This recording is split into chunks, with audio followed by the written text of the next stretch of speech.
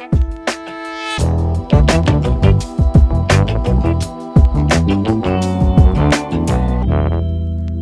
ora and welcome to the Athlete Development Show podcast. I'm your host, Dr. Craig Harrison, sports scientist, coach, and researcher focused on the developing athlete.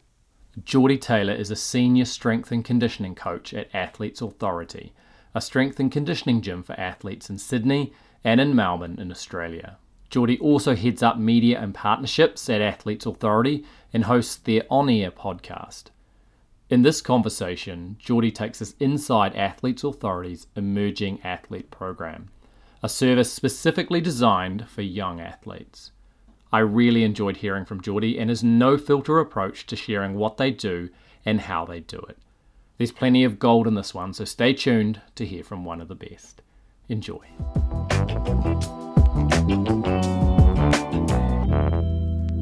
Jordi, welcome to the show. Thanks for coming on. Craig, thank you very much for having me, mate. We did say off air, we're trying to get this sorted for a while now, so I do appreciate you reaching out and your patience and finally getting into it, and hopefully we have a good, stimulating conversation, mate. Where I'd like to start is in doing a little bit of research for the show. I came across one of your articles and you talked about this idea of sawdust moments. I'm not sure how old it was, but it resonated. And so I'd love it if you could just start by sharing what sawdust moments are and how they show up in your world. Yeah, so I've first heard of a similar sort of topic around, what was the best way to describe this? It was essentially the idea of the sawdust is it's everything that goes on in your day that you don't pay attention to that can sort of just fall to the side. And it was essentially around how they were packaging something for it. I'm trying to get this right, so I don't get this wrong. It was about how they made firewood and how firewood would be used for obviously fires and all these sorts of things. And then they would have the offcuts of the firewood, which was the sawdust. And the sawdust would just sit there and then they would, sweep it away at the end of the day and it would just sort of go to the wayside. No one would really think about it. But then one day this guy came in and said, well, what if we found a way to utilize all this waste, all this leftover sawdust, and use it for something? And so what he ended up doing with this sawdust was packing it into bricks and creating like fire bricks, and basically created a whole new product and a whole new concept and idea. And that sort of idea that we were speaking to in that little article, that little makeshift there, which I believe was on LinkedIn, was more so about the things that go on around us on a day-to-day basis that we may not pay attention to, quite often have massive utility or massive value to someone else in a different situation. So it's more so just trying to, I guess, shift a bit of perception or a bit of an ideas around that just because, this is my day or this is what I do on a day-to-day basis, whether that be coaching or in the business side of things or whatever it may be, to someone else, that could be really, really, really valuable. So it's sometimes we may not notice them, but if we can identify that potentially that would be useful to someone else, we should try to share that. And that was that whole idea of the sawdust moment. Yeah, I love it. And one of the sections in that article talked about storytelling. And so I'm curious if you could share any examples of sawdust moments in your recent experience, and perhaps through a story, just shine a light on one. A bit of pressure here early off the bat. No, the storytelling component is obviously, it's been around since the day of dawn. One of the things my granddad always told me was three things: have clean shoes, have a nice watch, and be able to tell good stories. So I've tried to do all three. The watch, I'm still in the process of getting it actually a nice watch. But I think it is important, right, to be able to tell stories, and people relate to stories far better than facts. Stories sell brand is probably a really good way to look at it. You build up a really solid audience when you can tell really good stories because they buy into what you're saying and they can probably see elements of themselves or their situation in that storytelling element. I'm just trying to think of a really good recent one that would obviously relate to the audience. While you're thinking, perhaps we could, you mentioned your granddad. Was he a big influence in your upbringing? Yeah, definitely. He was very lucky enough to grow up around both of my grandparents. Unfortunately, both my granddads have passed away now, but both of them gave some very good insights. I guess it's one of those things that when you're a kid, you probably don't realize how much they're passing down to you until later on down the track, and some of the funny sayings and things that you remember along the way. But both of them played a very big impact in my life. They would take me to sport, school events, any of that sort of extracurricular stuff. This particular granddad, he would take me to early morning training sessions for school, whether that be basketball, or track and field or whatever it was. So having people like that around you in your life, you're obviously very fortunate. But again, probably going back to that sawdust moment, right? Like you can take those little elements and repackage them and hopefully pass them on to other people that you're around and that you deal with, and some of the values that you hold on to into your adulthood. What was your childhood like, Jordi? Like, I know you're across the ditch there in Sydney now, but is that where you grew up? Did you spend time where you were a city boy or you're out in the country? Yeah, no. So I only recently moved down to Sydney about 3 years ago, or coming up 3 years. Prior to that, I was in the Sunshine Coast in Queensland. So just about an hour north of Brisbane. And yeah, like, mate, to be fair, pretty standard household. Two brothers, live right near the beach. So very active, would get down to the beach as much as I could. My background, I guess, from a sporting context was rugby league. Grew up playing rugby league pretty much my whole life. And school sports was a variety of things, but our household was very much rugby league dominant. Dad coached my brother's team, so I was sort of left to fend for myself, I guess, a little bit in that regard, in regards to getting to trainings and things like that, because he was always with my younger brother. But no, mate, very, very standard household, very middle class would be the best way to probably describe it. And then, yeah, just fell in love with the performance side of things. I think the cliche, you realize you're not going to be a professional athlete. So what's the next closest thing? Coaching professional athletes or being involved in that professional athlete space. So when I was, and I quite often refer to this story, when I was about 17, just at training, it was for the first proper big rep team that did a big massive preseason for him, a couple of weeks away from our first proper trial game. And just in a contact session, just got twisted the wrong way. And heard this massive pop. Luckily enough, it wasn't ACL, but it was a pretty good damage or good job. Did high grade MCL, dislocated kneecap, and a few other bits and pieces. So that essentially ruled me out of that rep competition for that year. But what I had to do was rehab, and I fell in love with that process of okay, well, I couldn't play and I couldn't do these sorts of things, but then obviously there was all these other things I could focus on, and I wasn't the biggest or the strongest kid. So that was a really big focus that the rehab coach, the strength and conditioning coach gave me, was to put on a little bit of size. And in that time, I really saw some good results. So that sort of probably trickled or started that snowball effect of, okay, this stuff is pretty interesting and can really work. And when I'm not injured, I can still get better at my sport. And then that following year, he actually asked me to run the strength and conditioning for the team. And mind you, I didn't really know what I was doing, but he gave me a bit of a program to follow. So whilst I was playing, I was actually doing the strength conditioning for the team. So that was pretty cool, I guess, thrown in the deep end and go for it. But it was a really good way to get exposed to, coaching some of my friends, but then obviously B as well, being a part of the program and actually understanding how it feels. I think a lot of the time as coaches, we probably don't do our programs enough or understand how things feel or how the athletes feel as they do the program. So yeah, death by fire early on was probably the best way to describe sort of getting thrown in the deep end. Yeah, I love it. It's always interesting how we come to do what we do, and I often think about athletes in some different categories, just as a way of helping me think clearly. A little while back, I put them into the natural, the hustler, and the thinker, just as a way of, as I said, thinking about how athletes show up. And the hustler was that type of athlete that just loves to train. They'll come to the gym and train the house down, and sometimes like to spend more time training than they would performing. The athletes that show up in your gym, what do they typically bring to the environment? Like, are they all hugely individualized from a personal characteristic point of view, or are they a similar breed when it comes to what they bring to the gym? Because I'm assuming that they come on their own, or are the teams sending them? Yeah, it's a great question. Probably a great way to look at it. Majority of them come on their own, which is great because it probably comes down to 2 points, and you would definitely see this in the environments that you've been a part of and probably what you do. You've probably got two types of parents that really push the younger athletes at that point in time or encourage the younger athlete. You've got the helicopter parent that will really try to, I guess, be involved in everything and direct them into what they believe would be the best thing for them.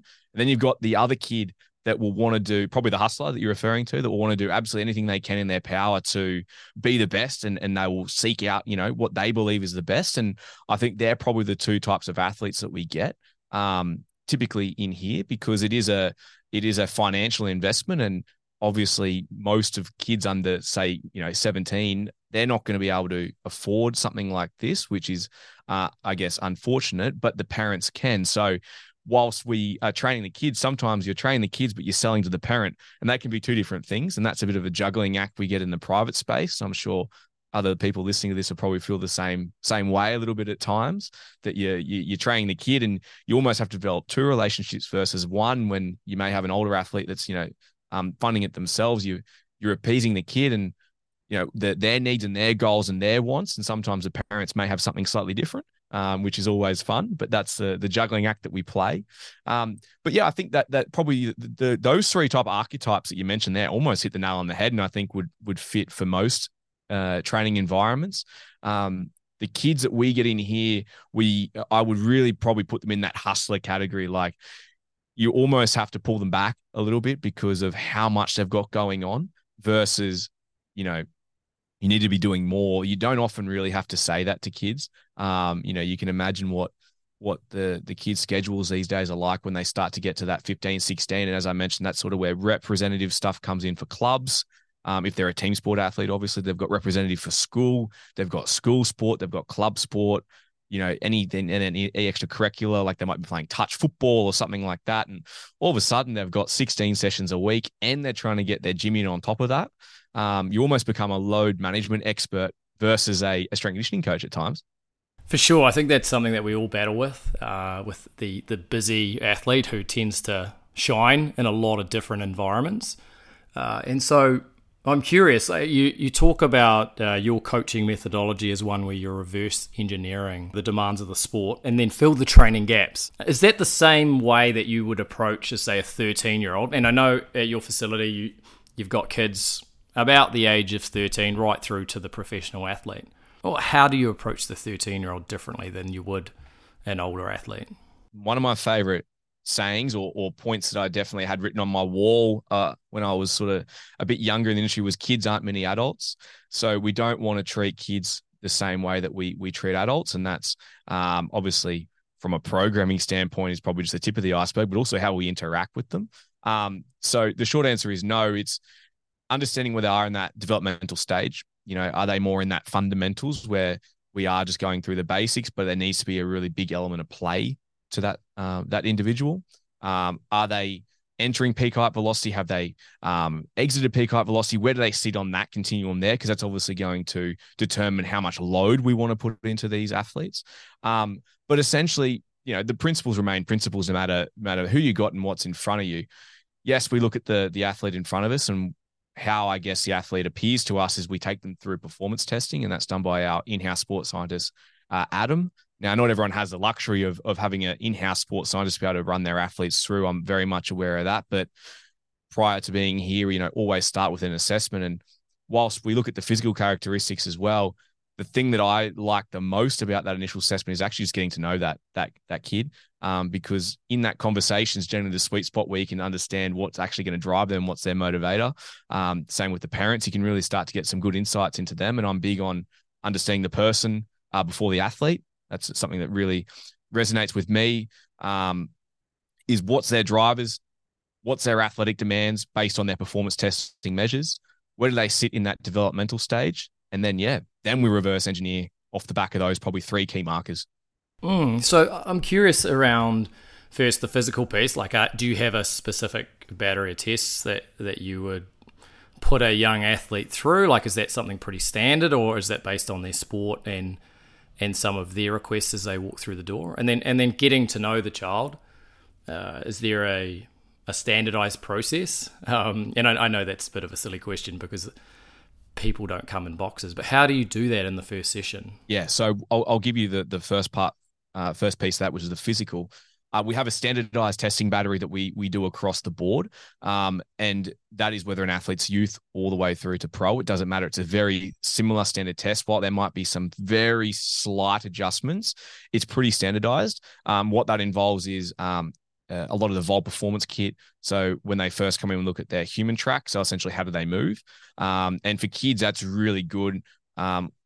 Exposure to them at least just to see, okay, well, this is some basic movements. How competent are you? Where do you fall on that movement scale? And for parents, it's really good to be able to see that the report they get, which is, for those that aren't aware of it, a bit of a printout, almost a 3D mocap is the setup, and they get some key markers on them. And, if you're referring to a parent, they might have patellofemoral pain and they say, their knees get agitated and this and that. And then they have, quite horrific knee valgus or things like that. You can actually identify that and start to build that relationship and trust with the parent and the athlete. And I think that's part of that performance testing or that initial consult when you got a parent and an athlete is you're trying to build their trust throughout. The more trust you can gain, the more they start to open up, the more you'll actually get out of that. And that just takes time. And obviously there's, as you mentioned there, no two parents are the same. You're going to get some that will want to tell you absolutely everything about their kid. You're going to get some that won't say much at all. And then you got to sort of pry them for the information. You just got to try to find that sweet spot. So we start with the human track. From there, we then go on to the force decks and go through some force play analysis. So depending on the athlete's age, we may look at a IMTP, which is mid-thigh iso pull, to assess what strength capacity they actually have. We'll then go through some of our jump testing. So counter movement jump for a more of elastic approach, squat jump for a muscular approach, and then a drop jump from a reactivity standpoint. So that's our decks or our force deck analysis. And then from there, we go into some hops and jumps. So our broad jump, our single leg hop and stick, and our triple hop. And then again, depending on the athlete's age, we may look at a Nord board or some force framework as well. So some hip, ad and ab, and potentially some shoulder, IR, ER, if they are up to that. So it is quite comprehensive in what we do. And it does develop a bit of a map around, who they are and where they are in that, that physical development stage. The best part about that is all the athletes that enter our program sign a 12-month training agreement. So they actually stay with us for 12 months. And especially if you're getting an athlete at 13, 14, or 15, it's really cool to be able to historically go back and look at where they were at when they first started. And then if you've got them for 4 or 5 years, like some of the athletes that have been here they've been here longer than me, you can really see that change in their physical profile over time. And it's really cool to see. And the other element to that is we have our rehab component to the facilities as well. And if an athlete unfortunately does get injured, but that's the reality of sport, sometimes that happens. We've got all this historic data there around some benchmarks and markers for return to play that we can get them back to, and hopefully stronger than when they got injured as well. So it does serve multitude of purposes. You mentioned peak height velocity earlier. Do you assess that with the kids that come in as well to get a bit of an idea of the stage of development that they're at? 100%. So when they first come in, we measure the child's height, ideally the parent's height when they're there, and both parents if they are, if not just one, because the one thing I've noticed over the years, and I think we're all a stickler for it, is we sometimes may throw on a couple extra centimeters on our height. I know I have on my driver's license. So sometimes the data you get from the parents isn't too accurate.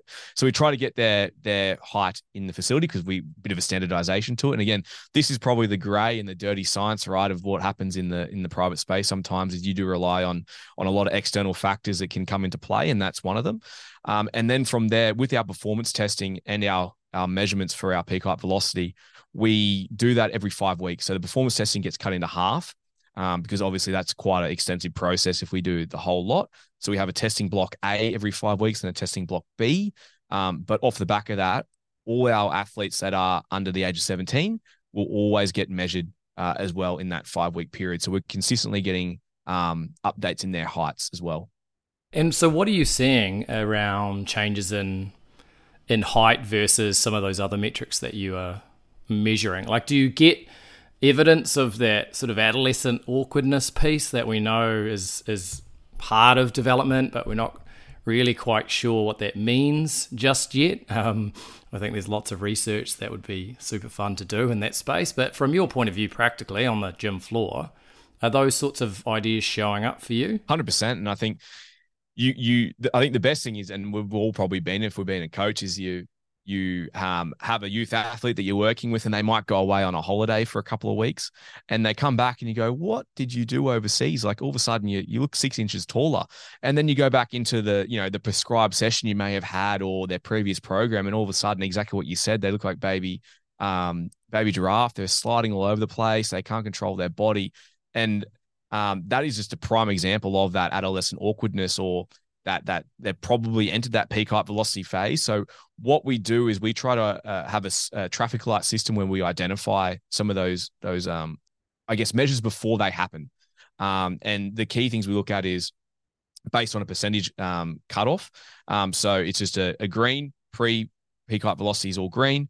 85 to 90% starts to flag as orange. So when it flags as orange, all we're looking at is, hey, we're not making any changes, but just keep in mind that there potentially is going to be that change in body shape, body structure, what comes with that.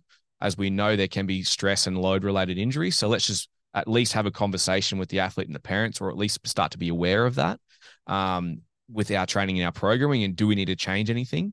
Probably not, but let's at least flag it. Then when they start to enter that peak height velocity phase, we will then mark that at, as I said, that 90-ish% mark, give or take, all the way through to post peak height velocity. And that flags as red. And that's where we need to establish a conversation with the parent, any relevant stakeholders as well, if they are, working potentially with youth athletes, clubs, schools, whatever it may be. If there is anyone else you need to sort of flag that with. And then the other thing too, which I think a lot of coaches may not do, is they don't talk to the athlete about it. I always go back to that story around that kid. His name was Bo. He had, I think, might have been 3 or 4 weeks over in the States. He's a basketballer, and came back, and he was so frustrated with himself that he couldn't do the things he was doing beforehand. He couldn't lift the weights he wanted to. Not that we actually were encouraging that, but we had to regress his loads or his movements as well. And he was getting really frustrated over the course of a couple of weeks, and probably a bit inexperienced at the time, but I didn't really know the best way to articulate that to him. But upon reflection, all it was a conversation to say, hey, mate, great news is you're growing. I'm stopped. I can't grow anymore, but you're still growing. All that means is that your body needs some time to adapt. The great part about that is you've put all this hard work in prior, so it's not going to take too long. But we need to give a little bit of time for you to just reset. Let's get some of these good movement patterns back. What are some of the key things we need to work on? And then we can come out of this, bigger, faster, stronger, whatever that may be, or whatever the terminology you want to use for your athletes.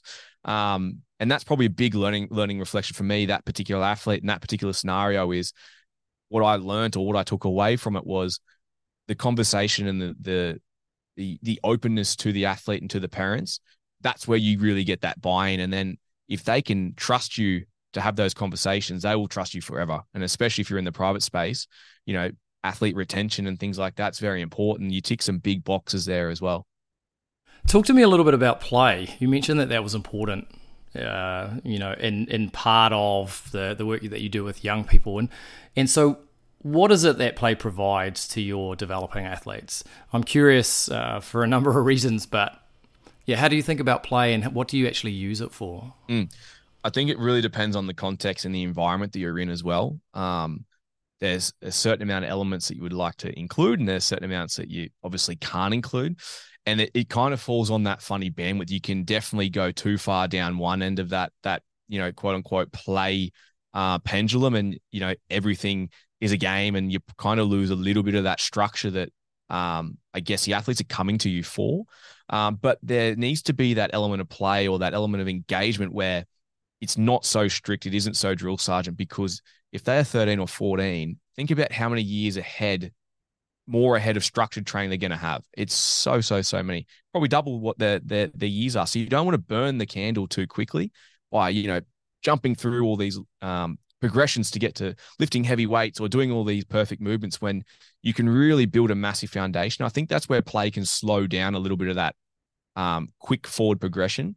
So even as simple as a great example is this is one of the athletes here. Whilst I guess our environment doesn't allow a massive amount of play, we can probably incorporate a little bit in our first 15 minutes of our session. Just with the athletes and the session flow, it's just not possible to be having, whether that be ball games and things like that.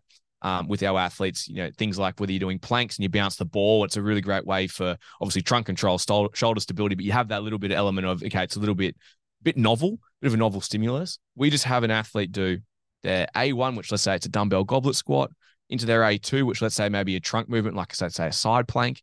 And then their A3 was a minute. You've got to get as many basketball shots into the hoop as you can and you record your score.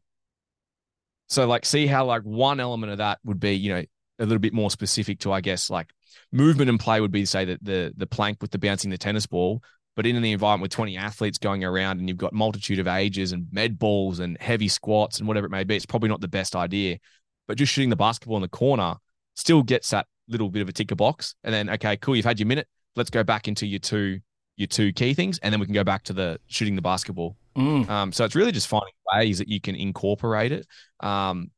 So what's the rationale behind play? Like, so one, is it around engagement? So more of a psychological piece to draw the interest of the young person in. Two, is it around skill acquisition? Like, there's some really interesting research around how play might facilitate some variability around skill acquisition, or three, another reason that you use play. Like, what does it vary? I'm just curious as to how play shows up and what it's for. Mate, it probably falls bang in the middle of what you were saying there before. Athlete engagement's a really, really big one. You've got athletes that at that age really struggle. They've gone through school all day. The last thing they want to do is have more structure of being told what to do. It provides just a little bit of autonomy. They feel like that it's just a little bit of chaos in their day, that they can not be told what to do. There's an element of variability to it. So there's a form of decision making. I find that even the kids that don't come in really pumped and really excited to be there, if you do have some form of play, if we're sticking to that sort of terminology, they start to buy into a little bit more. You start to crack a smile. They start to open up a little bit, which then actually the rest of the session is far better off. So you might lose 10 minutes at the start of the session by playing a few games or doing some things that, other people may look at and go, I don't really know what that's for, but it actually increases the effectiveness on the back end of the session. And then, from a skill acquisition standpoint, I think it's really up to your own imagination, right? And in how you incorporate those elements. I think if we take and steal from other areas, as all good coaches should do, but give credit, looking at gymnastics, I think there's so many great things you can take from that side of things, from little athletics, all these different things that you can take and incorporate, and it can still fit within your structure as well. Tennis ball games, tennis ball balance, they're some of the things that I think anyone can use and incorporate, because really it's what you're already doing, but adding a slight bit of variability with a ball, and anyone can grab a tennis ball, from the shop. So I think, it probably falls in the middle of what you were saying, or the ideas you were saying there is pretty much bang on. Are there any other specific principles that you talk to your coaches about when it comes to your 13 to 17-year-olds that may be different to your older athletes or your pro athletes that are coming in with a bigger training history, likely a bit of experience in the gym, but not always? Are there any other unique principles that only apply to the young athlete? Probably two come to mind is probably that load management piece, understanding where that training piece in the gym fits in their weekly schedule, and being open and communicating with parents, and as I sort of mentioned there before, any relevant stakeholders as well in trying to have the best outcome for that athlete. That is probably one of the hardest things. It's almost taking away, not adding to it. And sometimes that may feel counterintuitive, because the best thing for that particular athlete this week may only be one gym session. So you actually just have to be confident enough to say, look, there's been a massive spike in load with X, Y, Y, and Z. I think just one gym session this week is enough to be able to facilitate what we need to. But then next week we go back to two. And they're hard conversations to have, but it's more so just understanding the bigger picture than just what happens in the gym. That's probably part one. And then part two, we look to lateralize movements a bit more than aim for a straight progression. So what I mean by that is let's say a nice easy one that I like to think of is a step up. So rather than going from, say, a dumbbell step up into, say, a barbell step up, is how can we make that step up a little bit more complex, a little bit more challenging, without having to add more load or take it further up that progression chain. So it could simply be as they step up, they come into an A frame. So now we're adding an element of stability and control to it.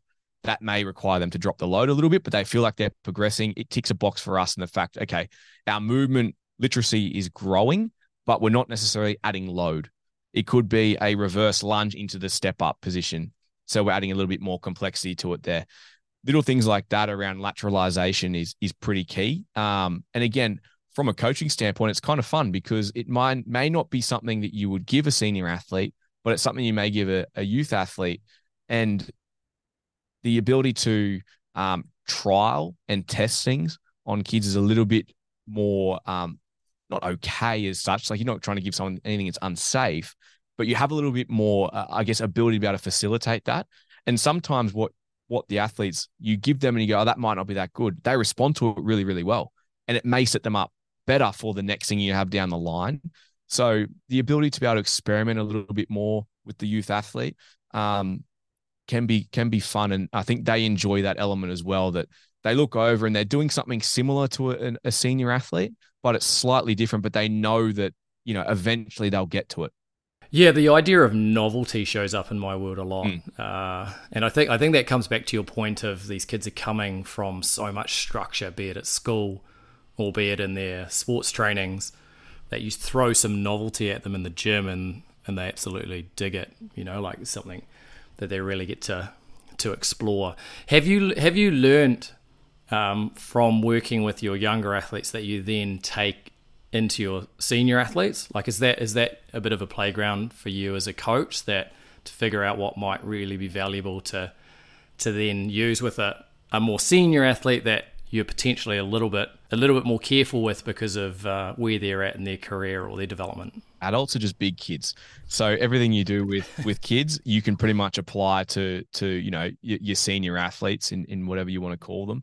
But some of those, if we go back to that element of play, they're great ways to facilitate, traditional warm-ups or those basic prep options that some of the senior athletes may get a bit bored of because they have to go through it all the time and do the same things all the time. So they can facilitate that really well.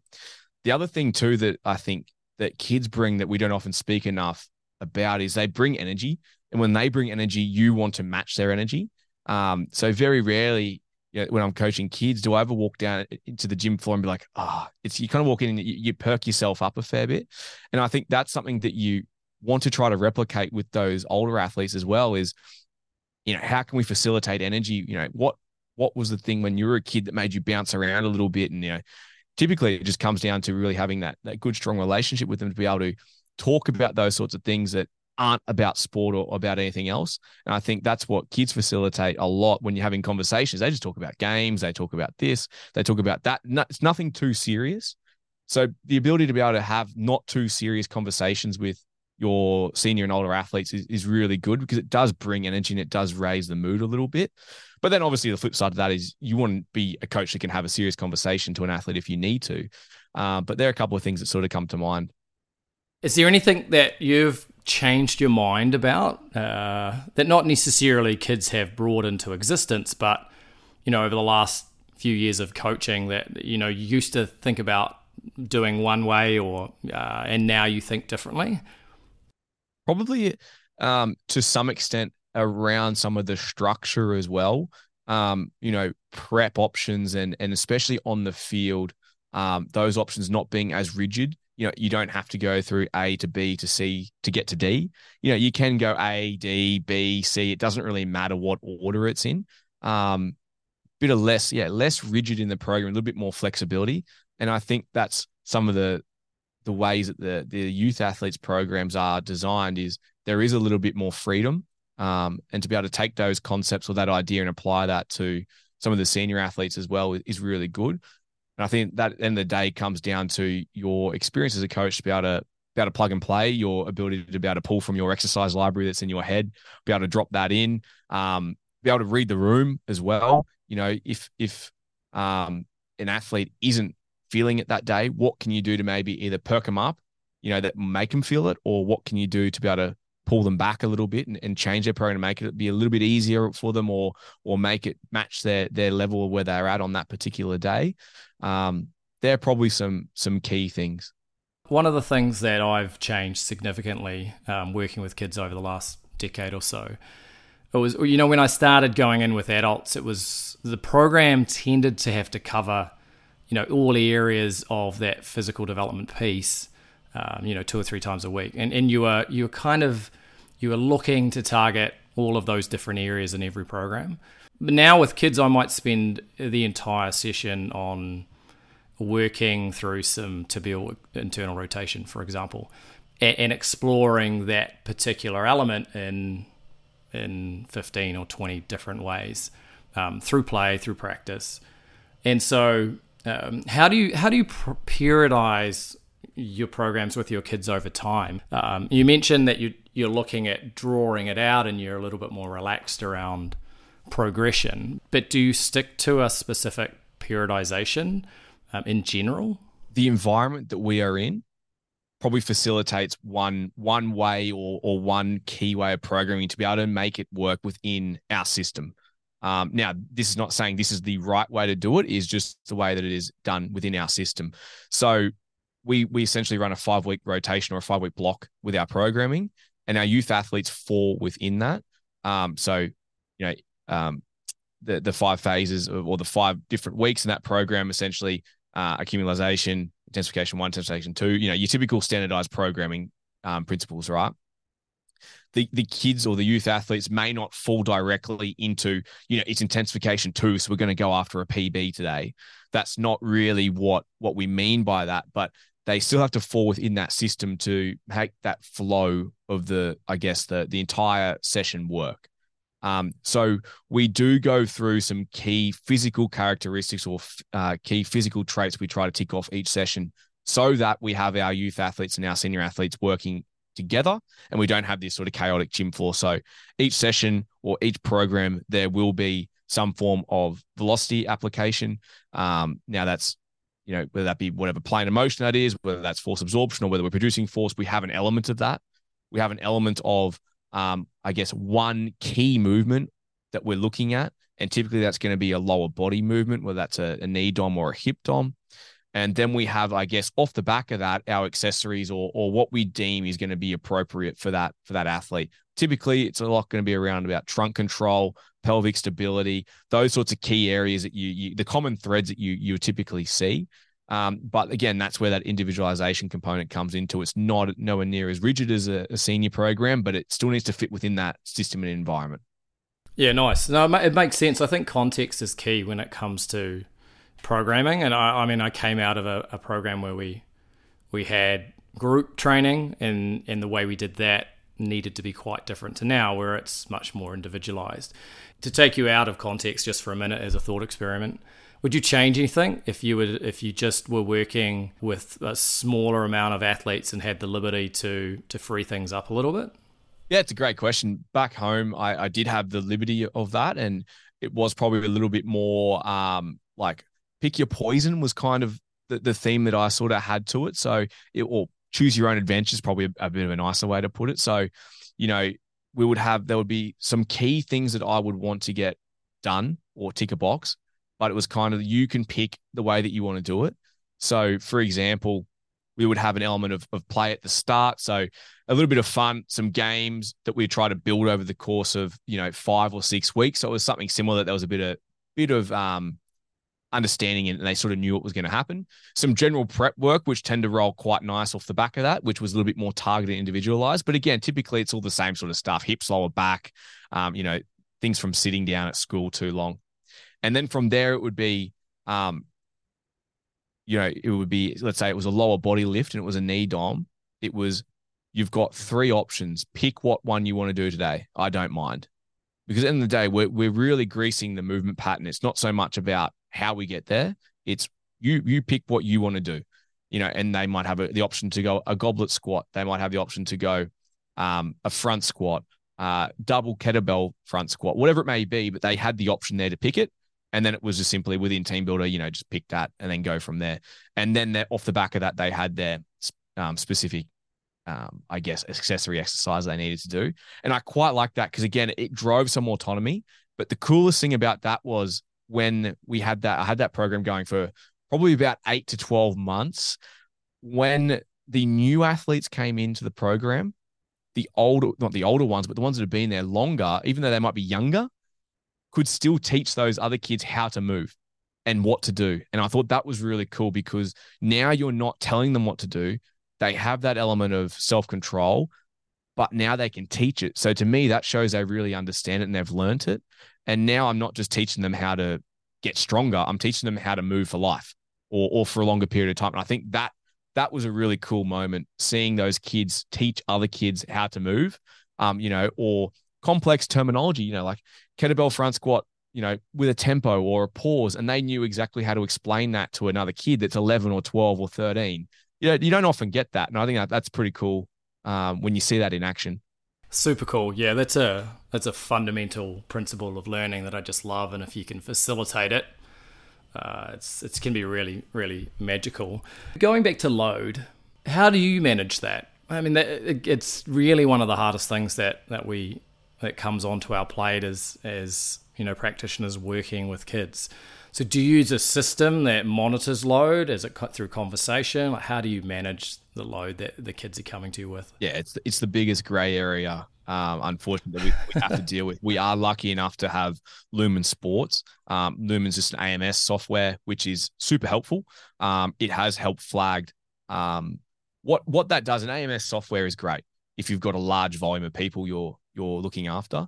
But all an AMS software does is just flag, and then you start the conversation. Like, AMS software is not going to tell you that you're about to break. I think that's where a lot of people may get confused on it, that if you get this, it's going to prevent injuries or highlight them just before it happens. It's all that really does is a way for you to start a conversation that you may not have going to start for whatever reason. So that's been very helpful for a lot of our coaches. Is an athlete flags, they might have it, let's say a sore lower back in the youth context is actually probably more relevant. A sore lower back, cool. Jump on the phone to the parent. What's going on with Johnny's back? Oh, it's starting to flare up a little bit after doing some running and things like that. Cool. I think the best action there is let's get him into the physio, which again, I know not everyone has that luxury to be able to say, just pop into the physio, but let's arrange that with someone that we work with in allied health. Let's get them and get a hands-on assessment, bring them in and, okay, look, starting to potentially look like some stress-related response. Why could that have happened? Oh, he's had an extra 4 sessions this past month that we didn't account for whatever reason. Okay, perfect. This makes a lot of sense. The physio now comes in, so you've got another extra person in the conversation. How do we make this the best possible outcome for the athlete? We may have to reduce some strength training. We may have to include some strength training, whatever it may be. We have to increase on field, decrease on field. But at absolute worst, we flag a conversation. At absolute best, we can actually minimize potentially the downside of a serious injury.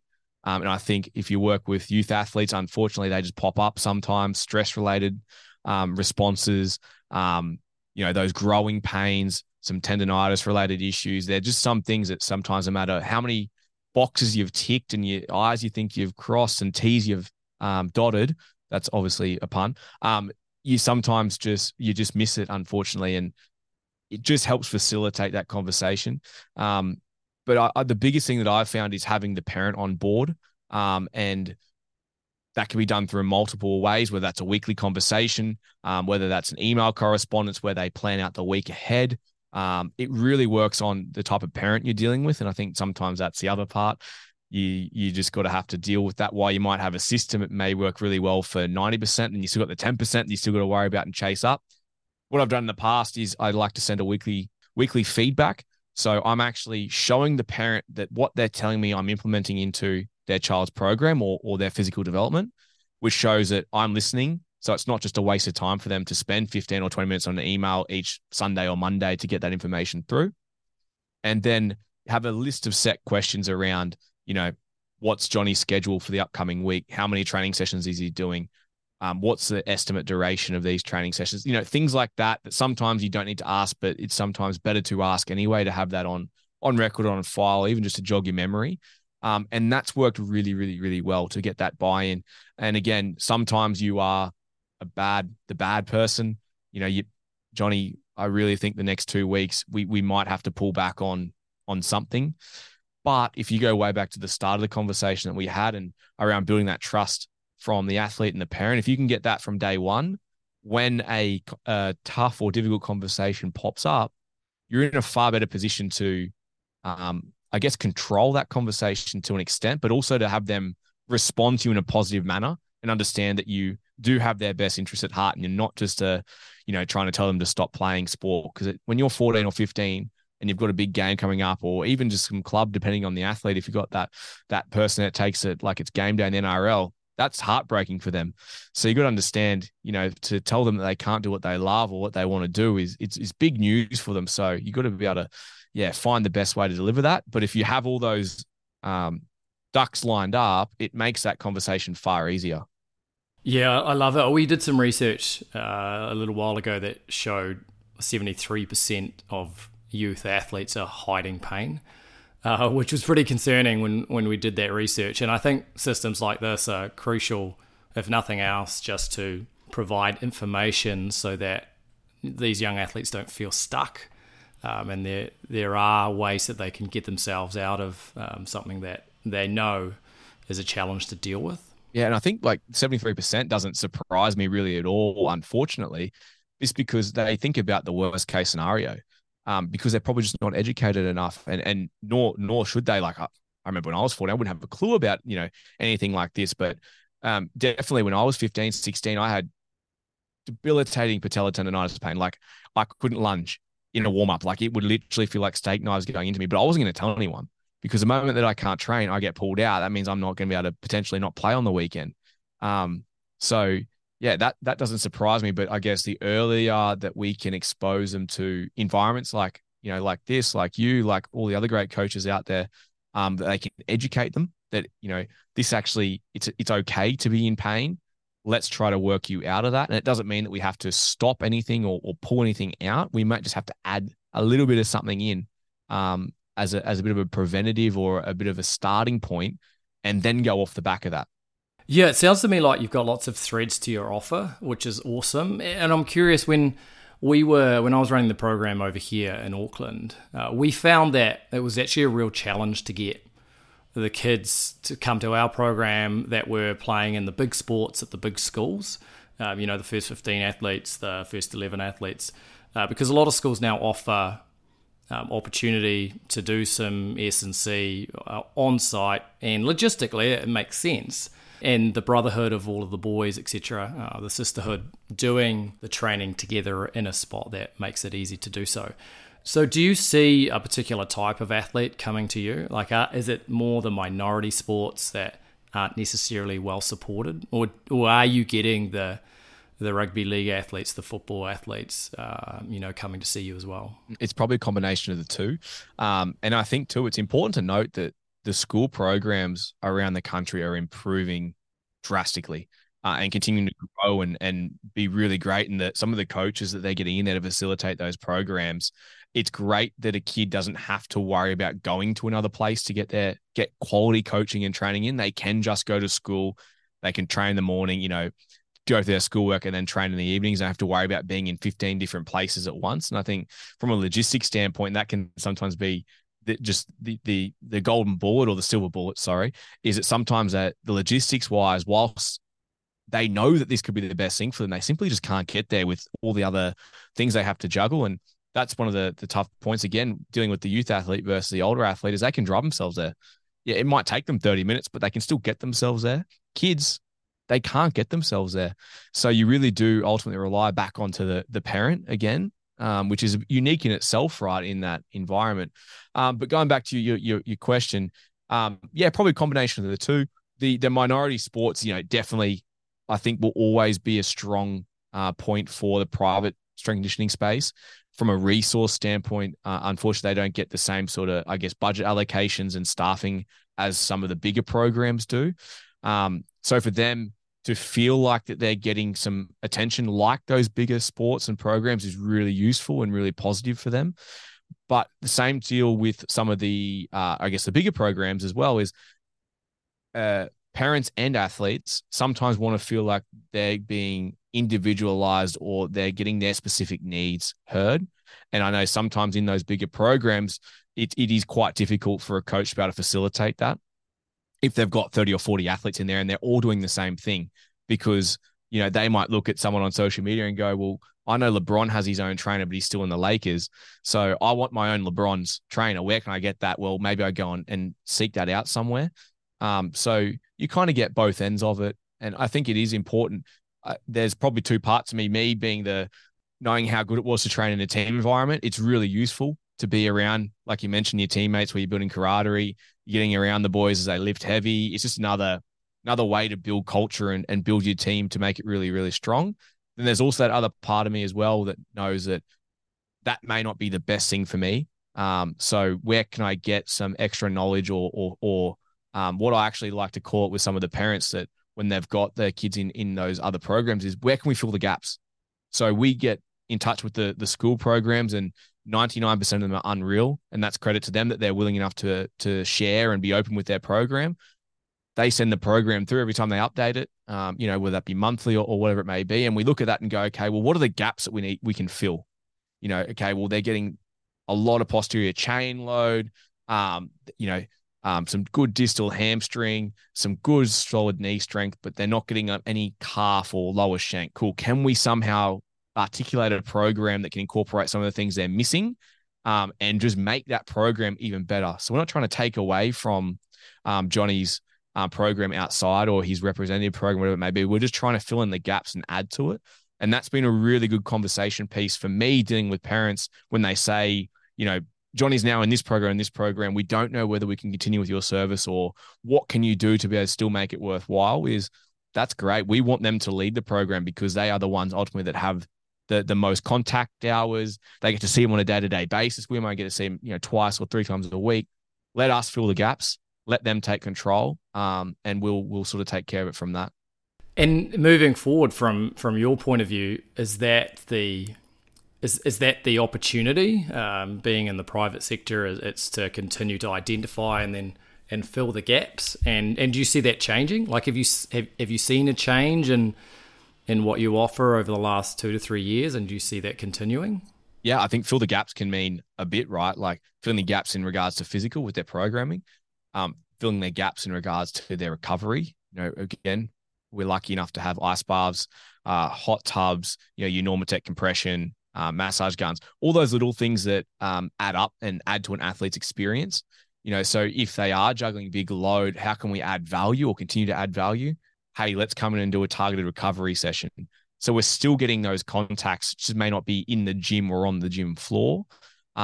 Same deal again. We have certain offerings around. I know you mentioned it before that you've sort of gone down the route of mental skills. We have a mental skills coach that they can come in and have access to in some group presentations and things like that.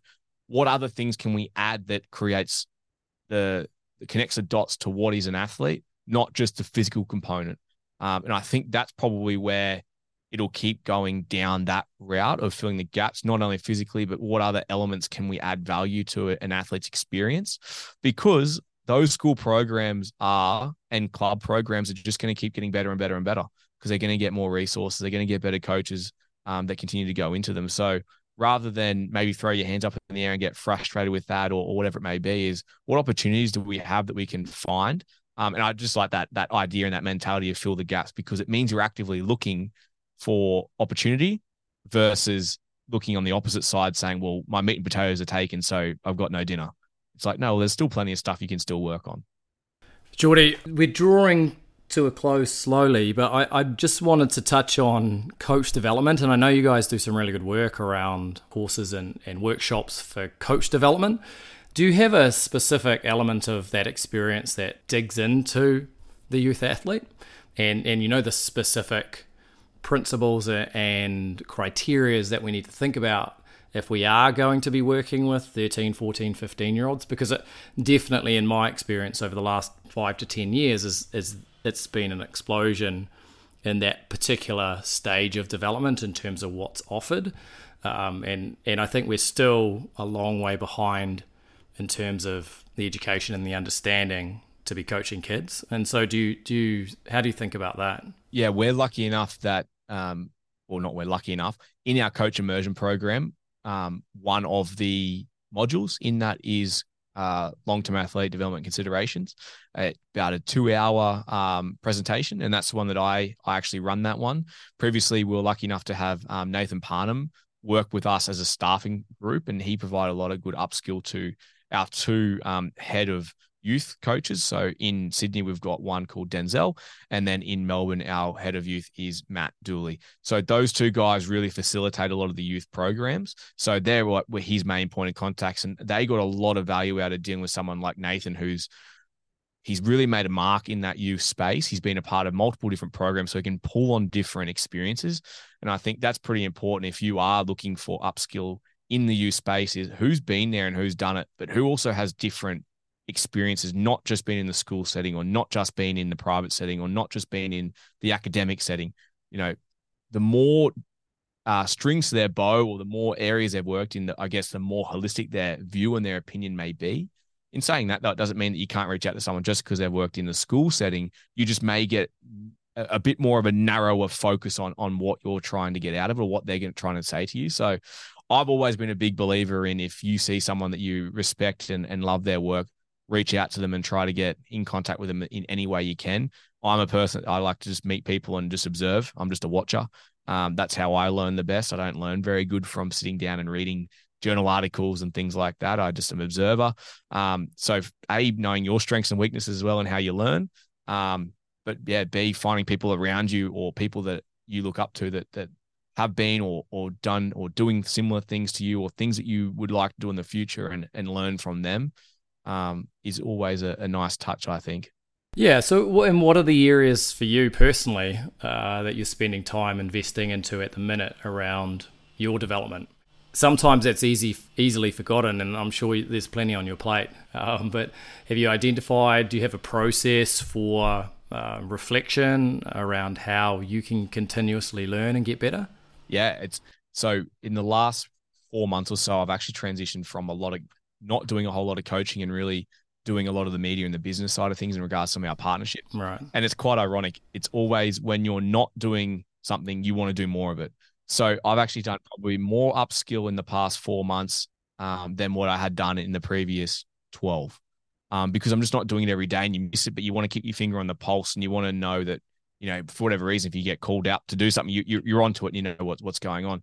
The areas I've really dove down probably the last 4 months or so, but even a little bit longer than that, is really diving down the speed side of things. I think, again, if we're talking about filling the gaps, another great area of opportunity for coaches to cement themselves as maybe a bit of a point of difference from the coach. I think we're all so confident in the gym. I think everyone, you say, how confident are you in writing a gym program? Most people prefer their hand up straight away. You say a speed program might drop down a little bit. You say a conditioning program might drop down even more. So I was in a room and I was listening to someone say that, and I was like, yep, I definitely wouldn't throw my hand up with the same conviction that I would for a strength program. So the speed side of things, and you look at how much influence speed has in performance and athlete development, undeniable that speed can be an absolute game changer. So understanding that is really important. And then trying to also learn and understand things that may challenge me. So when you talk about speed, there's some people that will really love Franz Bosch's work, and there are people that will be really against Franz Bosch's work. I think somewhere in the middle is probably the right answer. So I've been reading a lot of Franz's work. Again, as I said to you, what reading is probably not my best thing. I watch a lot of lectures and a lot of videos, and then that helps me go back and read it to understand it a little bit more. So speed training in general, linear speed training, and then a lot of Bosch-based stuff is sort of where I've been focusing on. And I feel like, coming back to, filling the gaps, it continues to build out a more of a well-rounded coach versus diving down more that, I guess, traditional strength training, plyometric base upskill, which I've done a lot of. And I feel confident in doing that. So it's easy to go back and keep doing that sort of upskill, because you feel like, okay, if you read something, you can have an really educated answer and opinion on that, versus sometimes when you're reading things or learning new things that challenge you, you go, oh, I don't really know what the best way to answer that would be. And sometimes that's a bit of an ego hit. So yeah, that's sort of where I've been focusing a little bit. Yeah, and those marginal gains are just interesting to weigh up compared to opening up a can of something completely new, aren't they? It's always a bit of a challenge when you're thinking about your PT is where to spend your time. Like, just in terms of speed, what are your big boulders when it comes to your young athletes? Like, where do you start, and what do you think you get the biggest return on investment with? Yeah, I think the thing that I'm looking at And we recently just did a presentation here, a 1-dayer, my apologies, with about 16 coaches that came from around Australia, which was unreal, which was Brendan Hoyer, who's our resident speed coach, and myself. And what I presented on was the maximizing transfer between the weight room and the field. And I think with kids and with older athletes, but specifically kids, if we can get our terminology right at an early age, so that common language and common understanding around positioning, placement, feeling, the feeling of moving fast, the feeling of moving slow, the feeling of being heavy, the feeling of being reactive, that common language and that feeling element, if we can get them to do that in the gym or have elements of that in the gym, and then when we go out into the field, it's not information overload. We're not installing a completely new software in their head. We're just adding to what we've already spoken about and what we've already built upon.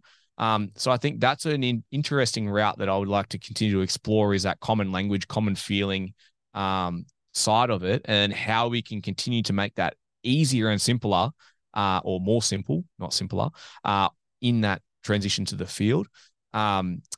Because even for the average American, I know this is American, not Australia, but the average American reads at a 6th grade level, right? And so when I heard that, I was like, wow, that's mind-boggling, because especially in our field, we love to use big words and we love to articulate ourselves or position ourselves that we really know what we're talking about.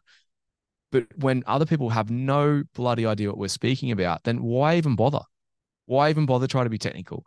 Keep it to its most basic form, or the most basic way you can get the message across, and it is going to be far more effective. There's a prime example of this, which was a massive red face moment, even a couple of weeks ago. I'm working with a rugby league player who's played at highest level, and I was talking about his projection in acceleration, and he kept looking at me, and this is probably about 3 weeks of me saying the word projection, and he kept looking at me, and it finally clicked, and I was like, do you know what I'm talking about when I say projection? He's like, I got no fucking idea. I got no idea what you're talking about. And I was like, I could tell. And like, that's a professional athlete who would have heard that a million times, by the way. Me saying that, trying to expect it, and I'm like, why isn't he getting it? Why isn't he getting it? Just didn't understand it. And so, yeah, things like that just still to this day are good things that you go, that's a good reminder. Yeah, absolutely. And words are powerful. They are how we communicate, and if we don't have a shared language, and if we don't use the right analogies or the right cues, then what is it? I think there was some nice research around feedback that was quite clear in the fact that feedback is the difference between what is said and what is heard is not always the same. So it's important as coaches that we understand what's being heard. We had Brett Bartholomew come out in February, and just one of the key takeaways from his workshop, and I mentioned this a few times, is if you want better answers, ask better questions.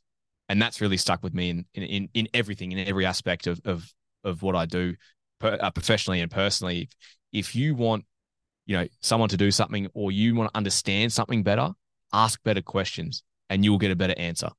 And that's really just stuck with me. I think that sort of hits a nail on the head with that. Yeah, it is, and like the power of questions and coaching, and being able just to take a moment and ask a question as opposed to give an instruction is super powerful sometimes. Jordi, thanks so much for opening up and sharing your program and how you think about coaching, and in particular working with kids. It's been really fun to hang out and get to know you and your program a little bit better. Any of our listeners over the ditch in Aussie, or anywhere around the world, and for that matter, if they want to reach out, Jordi, how's the best way they can go about doing that? Just Instagram is the best way to do it. So just coach_Jordi Taylor. And then, please, any feedback, positive, negative, anything in between, I'm always open to chat and discuss. I really appreciate anyone's feedback. And thank you very much, mate, for having me and having a great chat. And it was great to learn more about what you do before jumping on. And hopefully, mate, we can hang out one day soon, whether that's in New Zealand or over here. Yeah, absolutely, mate. I'd love to get over to Aussie and come and say hi sometime. So kia ora, thanks for coming on the show. Thank you, mate. Really appreciate it.